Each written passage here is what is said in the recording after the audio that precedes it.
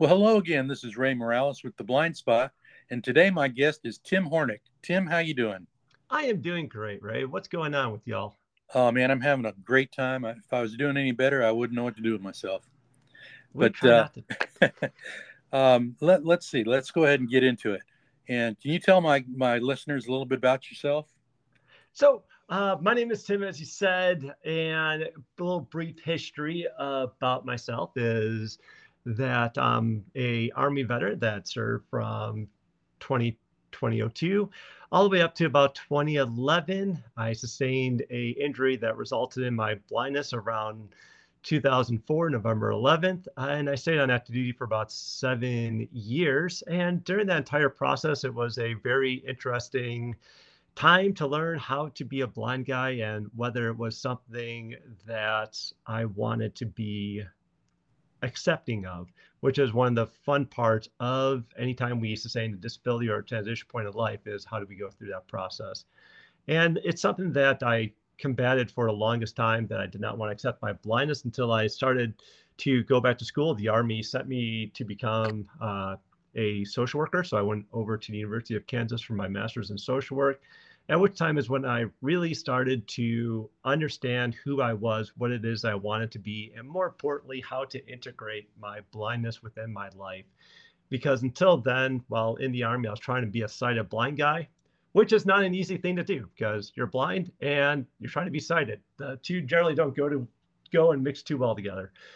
So ultimately, my wife and I got to the point where it's like, hey, we're done with the Army thing. It's time for us to get out and really make our lives our own. So 2011, we took our retirement from the Army. And since then, I've been working for a series of nonprofits and going through a variety of other educational programs as a social worker. Um, so right now, I am working for the Blind Veteran Association as their chief of staff. Before I came here, I was working within the Department of Veterans Affairs. I did a short stint for about a year and a half as the admissions coordinator at the Western Blind Rehab Center in Palo Alto, California.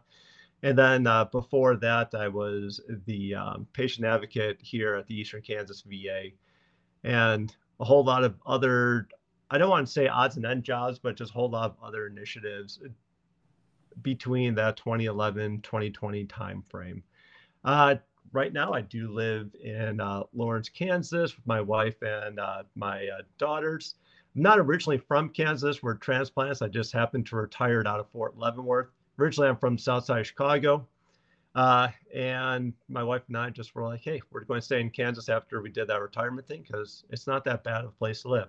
So some other things I do is I'm a major advocate for paracycling, especially off-road and gravel cycling, where I've participated and helped get paracyclists into the world-renowned Unbound Gravel. It's a 200-mile race. That's one of the biggest gravel races, as I said, basically in the world, along with a bunch of other type of adaptive adventures, because I do believe that as us individuals with disabilities, one of the best ways that we can help out in that transition process and looking for hope is to get involved within your communities. And the sports community is a very, very welcoming community to engage with, that shows you what you're capable of and allows you to push your limits. So that's kind of a backwards and forwards way of describing who it is, where I am, and where I'm going. Awesome. Well, I appreciate that. Now let's go back and we'll start with your injury. Let's tell the people how you were injured. So that's always a fun one. So I was injured in combat. So November 11th, 2024.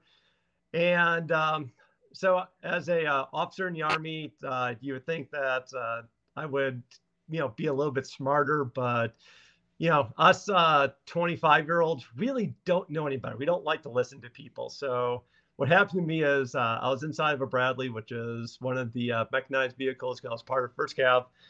And we were out on patrol supporting the Iraqi National Guard. You would think that me being surrounded by a iron beast, that I would not have to worry about getting shot by a sniper. But once again, that requires me not being a hard-headed, thick-skulled individual that listen to people. So what kind of happened is that, I was shot by a sniper. We were trying to find him because he recently shot one of my buddies' dismounted soldiers, and we knew that the sniper was in the area, and we were having no luck trying to find where they were so that we could take care of that situation. Right. And ultimately, what happened is, why was my head not within the Iron Beast? And that's largely because the sand really messed up the optics within the Bradleys as well as some of the other vehicles, because it's so fine that it caused a little bit of distortion. So I was trying to find them while using a pair of binoculars out of the turret. Um, So your and head was so out of the turret. but fortunately, it's hard enough. My head, it's filled with a lot of hot air, so it didn't cause any brain damage or anything. At least not that I am going to admit to. I've always been this quirky, um, but yeah. Well, So the bullet passed. explain the injury. You're shot in the head. I mean, come on, there has to be some damage. Oh, of course, there's damage. It's damage to my pride, my ego. Yeah. So it went through the left temple and exited out the right eye. Basically, the left optical nerve got severed and the right globe was perforated. And the amazing thing is that I did get some vision restored out of my right eye, thanks largely to the the medical team that was there in Baghdad in 2004. Some folks might remember the HBO series Baghdad ER.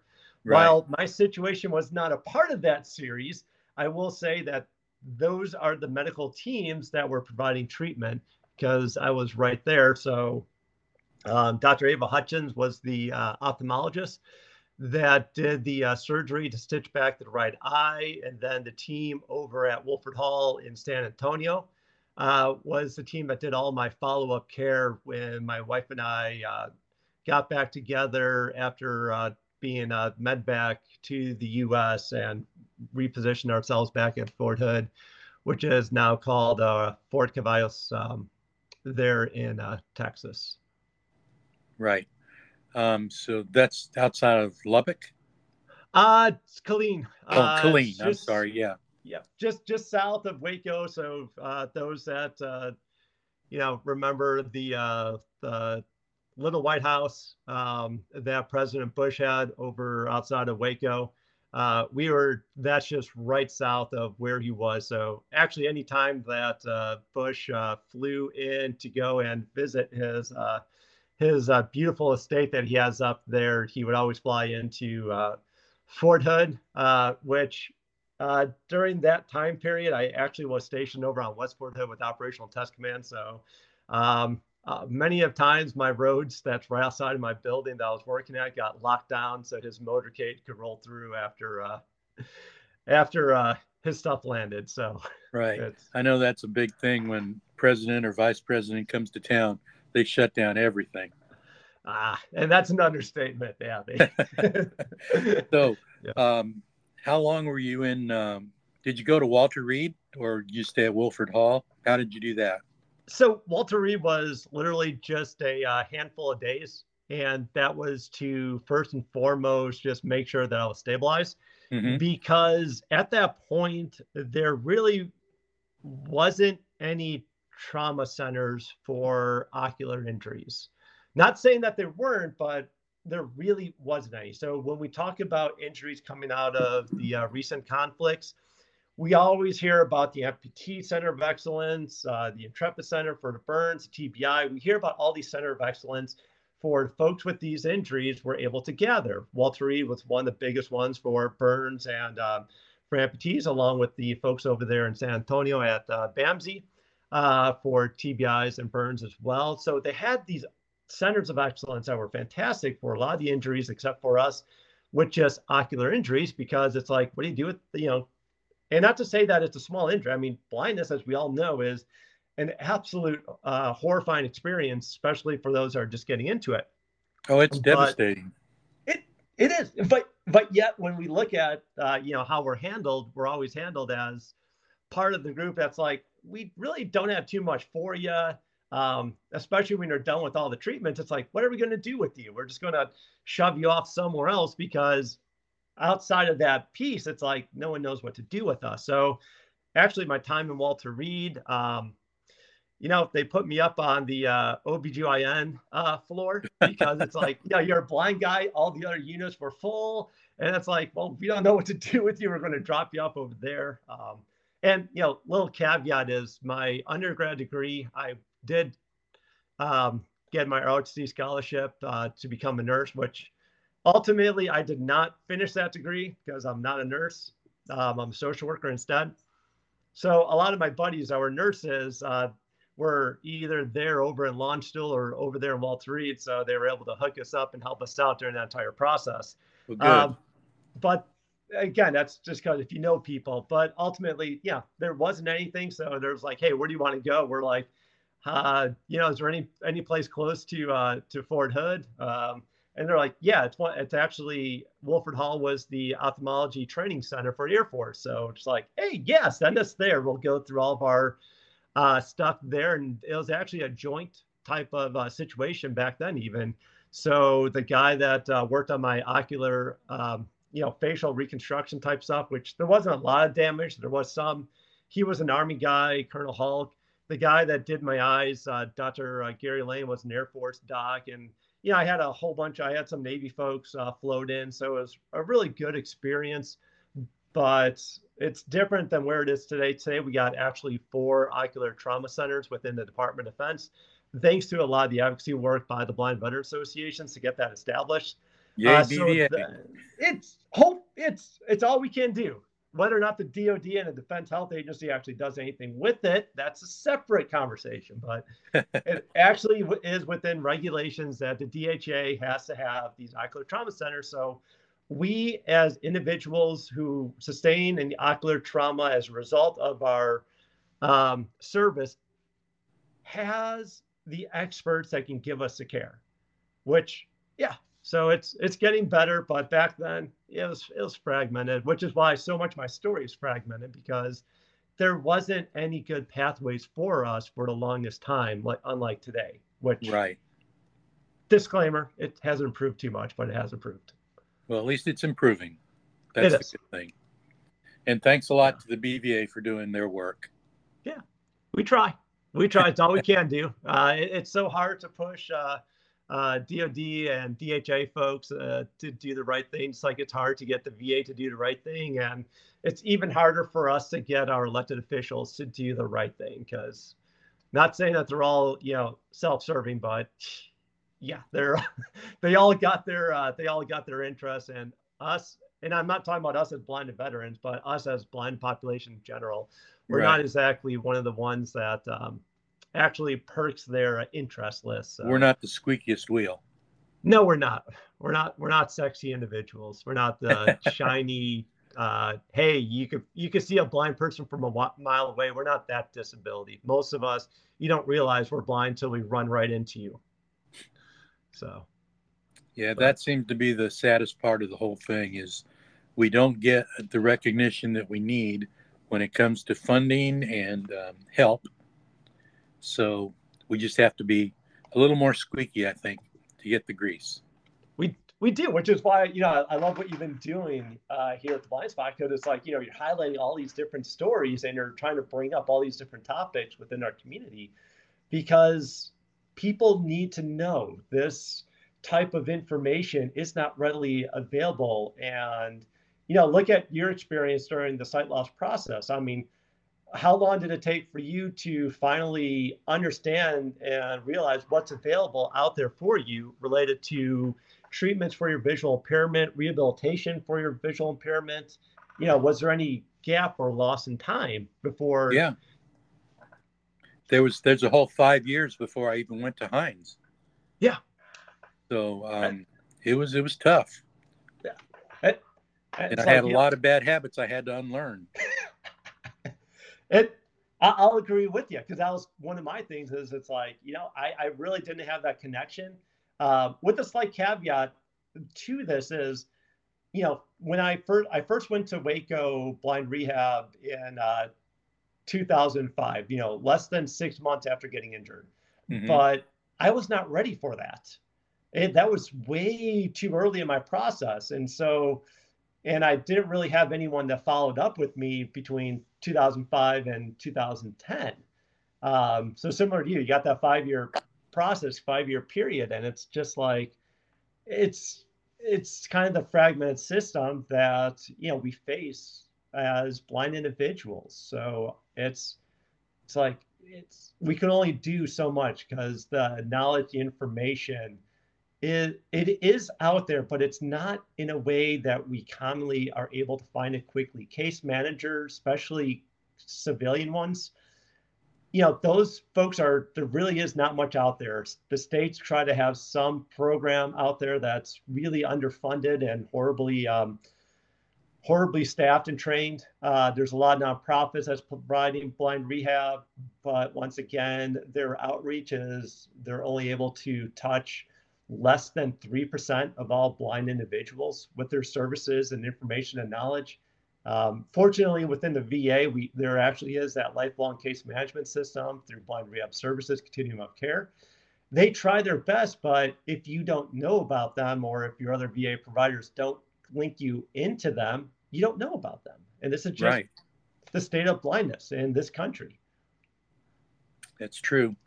That's why I'm so glad I started this podcast because, like you said, it's getting the word out that there are blind veterans and they're able to tell their story.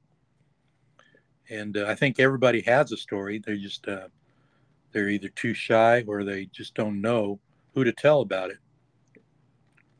Yeah. Well, anyway, let's shift gears. I know we've got to make this short because you've got another appointment. But so tell me about your family life. You said you're married. Do you have any Yep. children? Yes, I got two kids. I got a 13-year-old and a 5-year-old daughter. Whoa, that's a And big gap.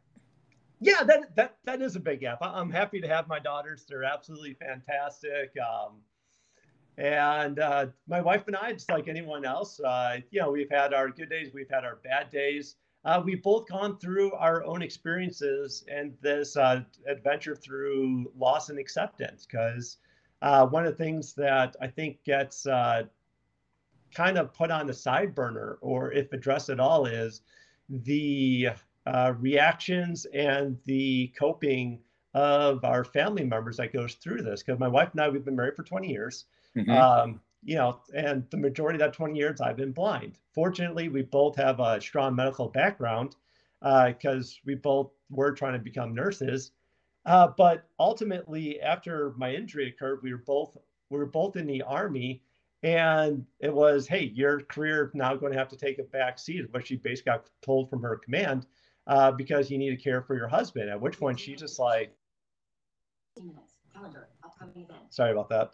No Which problem. she was just like, uh, what do you mean? She knew that she was going to do it. She it's not that she was resentful of having to do it, but it's its own coping strategies. It's her own processes that she had to go through while I was going through my own transition processes with accepting my loss. And I'll just say there's a lot of maladaptive behaviors that I was doing. Not going to done that one bit. Just not going to go into too much details about some of those behaviors. Just understand that it's a common part of this process. And she had her own maladaptive behaviors that she did.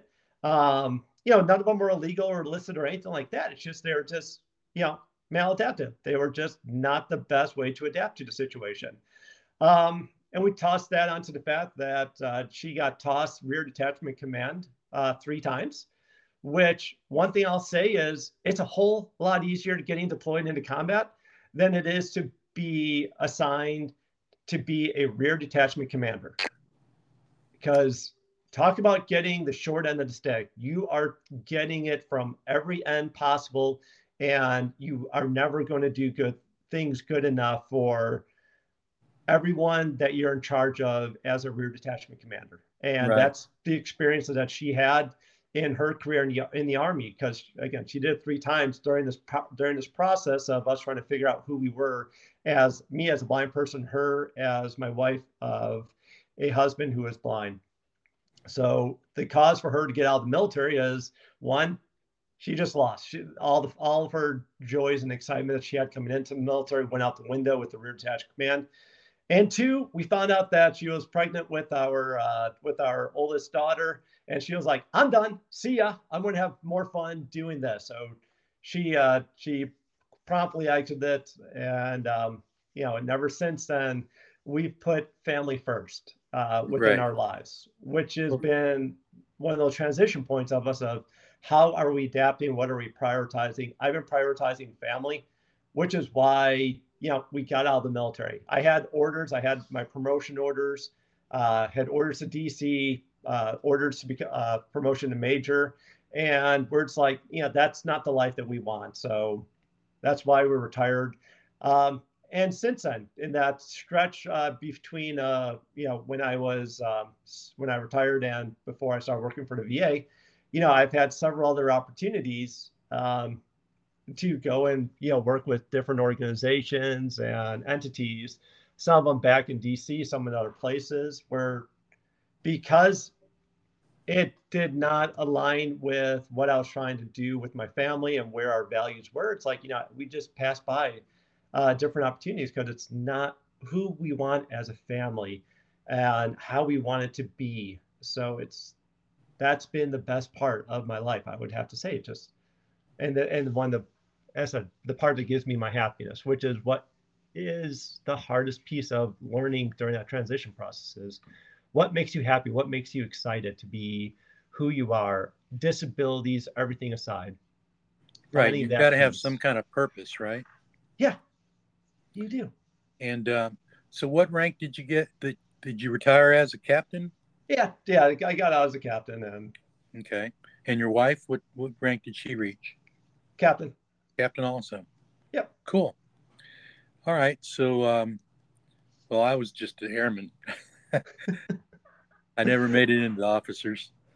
and and so this is the fun part of the military where it's like we look at why folks join in a different pathways. Mine was because I Right. wanted to go to college and they were offering scholarships, and this was the 90s, so I took advantage of that. There was no love for patriotism really in the 90s for the military. It was, be all you can be, 2 weeks a month, or 1 week in a month, 2 weeks a year, and we Right. pay for your school. I mean, That's a that's no-brainer. yeah, why not? It gets me out of Chicago. I didn't want to exactly, work. I was working construction and other jobs. I didn't want to do that. So it's like, hey, I want to take advantage of it. And I don't know if your story is similar, but it was a No, time period. actually, mine's different, but similar, Oh, but the same. gotcha. Because you're a Uh, military family, right? yeah, my whole family was military. My father, my stepfather. Yep. Uh, so that I knew at an early age that's what I wanted to do. My Gotcha. dad, he served in World War II and Korea, and Gotcha. then so I knew early on that's what I wanted to do. And when I went in, I had all intentions of staying in as a lifer, Hmm. but had some bad supervisors, especially Yep. the last one. And I said, I'm done after 6 years. I'm out of here. So then I went into the civilian world, and yeah, here I am. No, it's so often that's the truth. I mean, that's one reason why my wife left is because one, as I said, she got it from all ends, and one of them is she had just had a really bad set of supervisors, um, as being rear attachment, and actually that's part of my one of my reasons why I got out, as well as not just because I didn't want to go to DC with my family, but my supervisor at Fort Leavenworth said, no, I am not going to allow you to be reassigned to become a social worker within the Army. That they did not think that I could do it. They just wanted to hold on to me and funnel me in the way that they thought my career should go. And so they kind of blocked a couple of opportunities I developed for myself within the Uh huh. Army. And, I even had approval from, the folks that was trying to pick me up and bring me into the social work world. So it's once again, it's fun to see how supervisors doesn't matter. I mean, we hear this in the civilian world as well. These same horror stories of toxic leaderships, especially with us with disabilities, of Right. saying our values on what you can do does not match your values of what you can do. So we're going to ruin your life for you, or we're going Yeah, that's to, what I couldn't understand. They said they care about you, and then they want to ruin your life. yep. I tried to cross train out of my career field into a similar career field. I was a dental tech, which Mhm. meant I did everything from taking x-rays to working chairside. And then I wanted to get into the dental lab to make dentures and Yeah. crowns and stuff like that. And they were short at the Air Force Base that I was at. And so I went to my commander, and he approved it. I went Yeah. to, and later on I had to go to the base commander. But my supervisor, my immediate supervisor, did not approve of it. Yeah. And so there I sat. I was very disgruntled and I wanted out. Yeah. So I, turned a really good career airman into a nonconformist and rebel. Yeah. Stuff that pays ways later on in life. Exactly. Especially as we develop our disabilities, because it's like, those are traits that really helps us, because that allows us to start reaching out beyond ourselves and really start making trouble. Sometimes good trouble, sometimes bad trouble, but trouble nonetheless that we learn from and are able to Right. grow from. Well, So, are you familiar with Anthony Woodson? yeah, yep, I am. Well, I am. I just got acquainted with him about a month ago, or maybe two, and so now I'm going to be working with him. Awesome. Yeah, I'm going to be the vice president of the Illinois chapter here of the Yep, BVA. yep, which is fantastic. I do. I've known Anthony for a number of years. When he first came on, I used to do a monthly leadership series, educational series for the BVA when I was a member of the board of directors. Uh-huh. And yeah, I remember when he came on board and just started learning, and he's done an absolutely great job taking off there.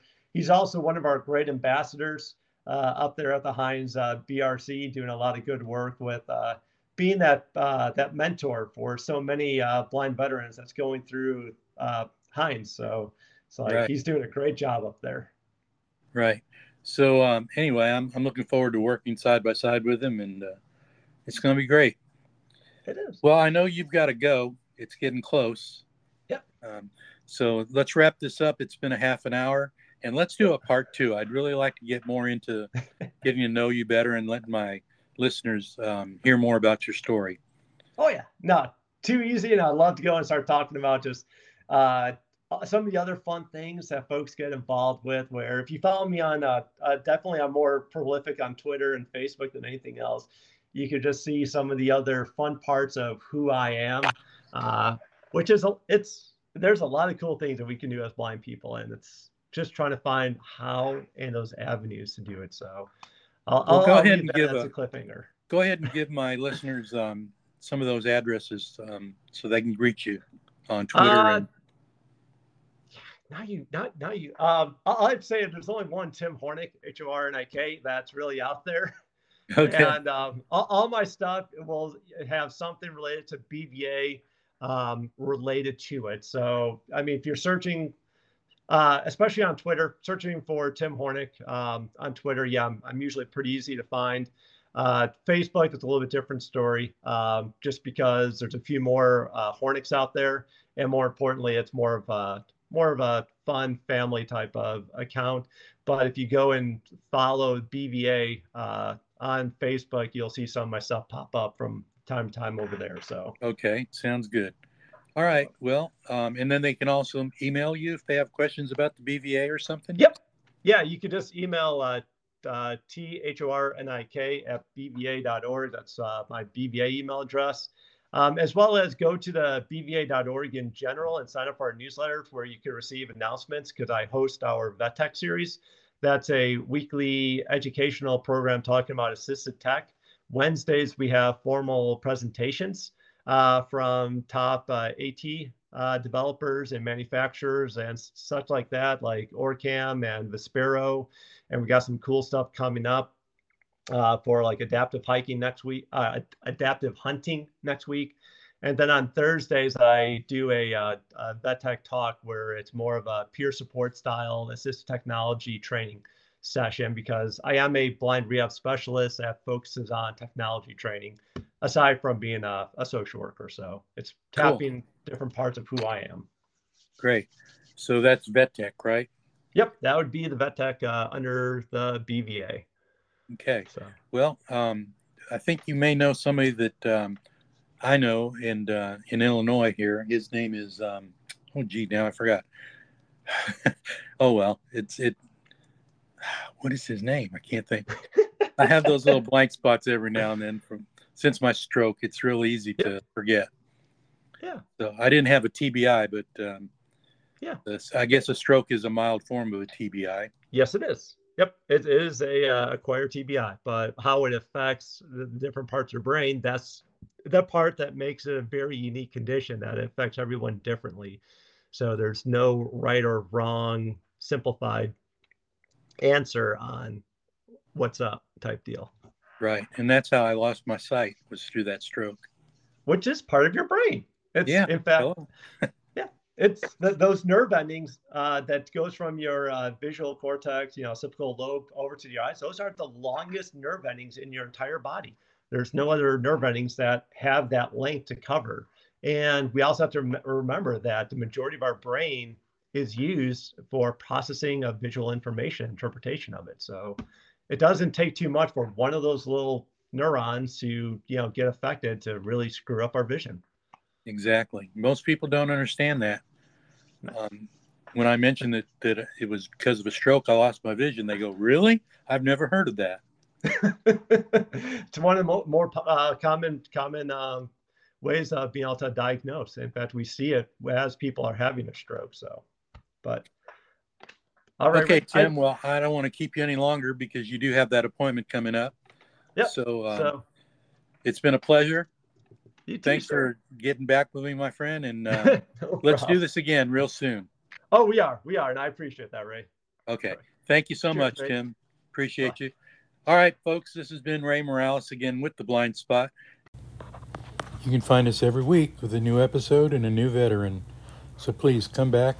If you need to contact me, my email is theblindspot298@gmail.com.